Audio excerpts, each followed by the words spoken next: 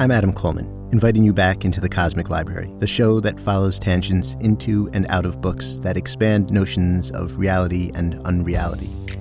We've covered Finnegan's Wake, the Hebrew Bible, and the 1001 Nights.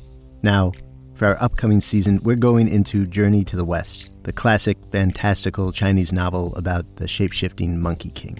We're visiting 16th century China and 20th century cinema. We're going into the Tang Dynasty and into Buddhism, into questions of art, morality, and satire. You'll hear from a range of guests, yet again, from cinema scholar Karen Fang to literary scholar Xiaofei Tian, and Julia Lovell, whose major recent translation zeroes in on the humor and adventure of this novel and its heroic mischief maker, the Monkey King.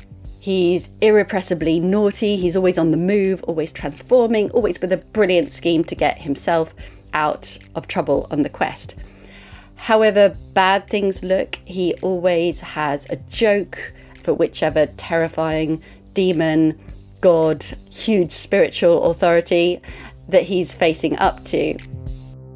Subscribe to the Cosmic Library podcast from LitHub, or stay subscribed and get ready for the ultimate adventure in a season we're going to call The Hall of the Monkey King. It's coming out very soon.